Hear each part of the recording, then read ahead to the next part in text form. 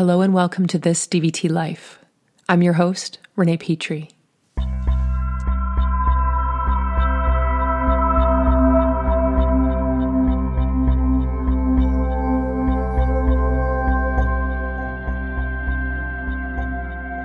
Hello, everyone, wherever you, wherever, whenever you, however you, hello.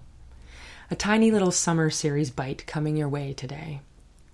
Tracing into marking. My very first girlfriend, a long time ago, did modern dance. I don't think she did it very well, but I'm not really sure about that. But I did really like that she was a dancer. Something about being embodied. Now, of course, we had our differences, and that was a good thing because we were not compatible in the long run. But one piece that I hold on to is that it was her that I first learned about marking from a dancer's perspective. She was standing up in my then basement apartment and moving her hands in a twirling type fashion, like circular or whatnot. Then a step forward, pointed toe, tap on the floor. Sort of a weird semi-dance. "I'm marking," she said. "Huh?" "I'm marking," she said. "This is what you do when you go through the dance in your mind. You just do small movements to mark that spot or order, or I can't really remember all that she said, but the point was that she was indicating that there was something that was supposed to happen in that sequence, like a turn or a flip or whatever, and she would just indicate, point, mark it with a body movement as to show some shorthand version of the dance. Like running lines in a rehearsal for a play, the Italian run as they call it, very fast, so really you get to the essence.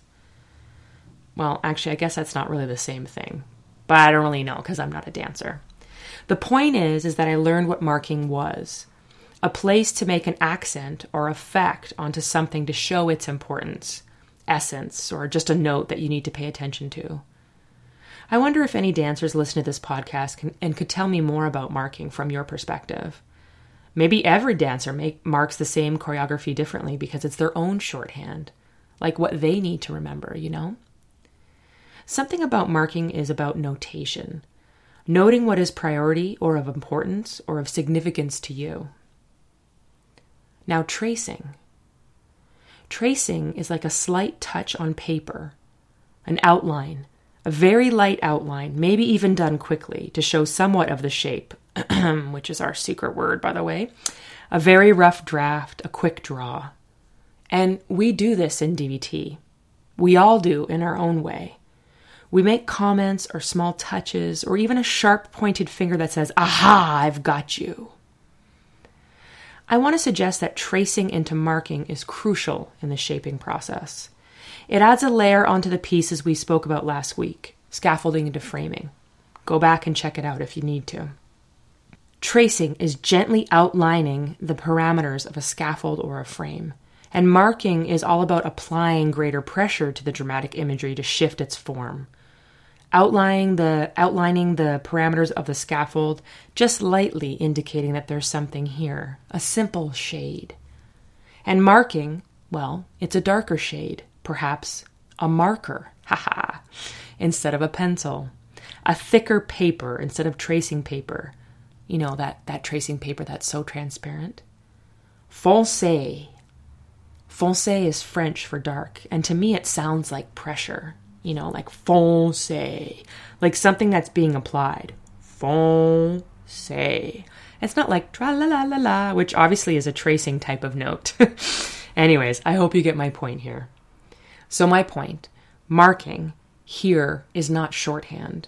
Rather, it's the notation and indication that's important to remember.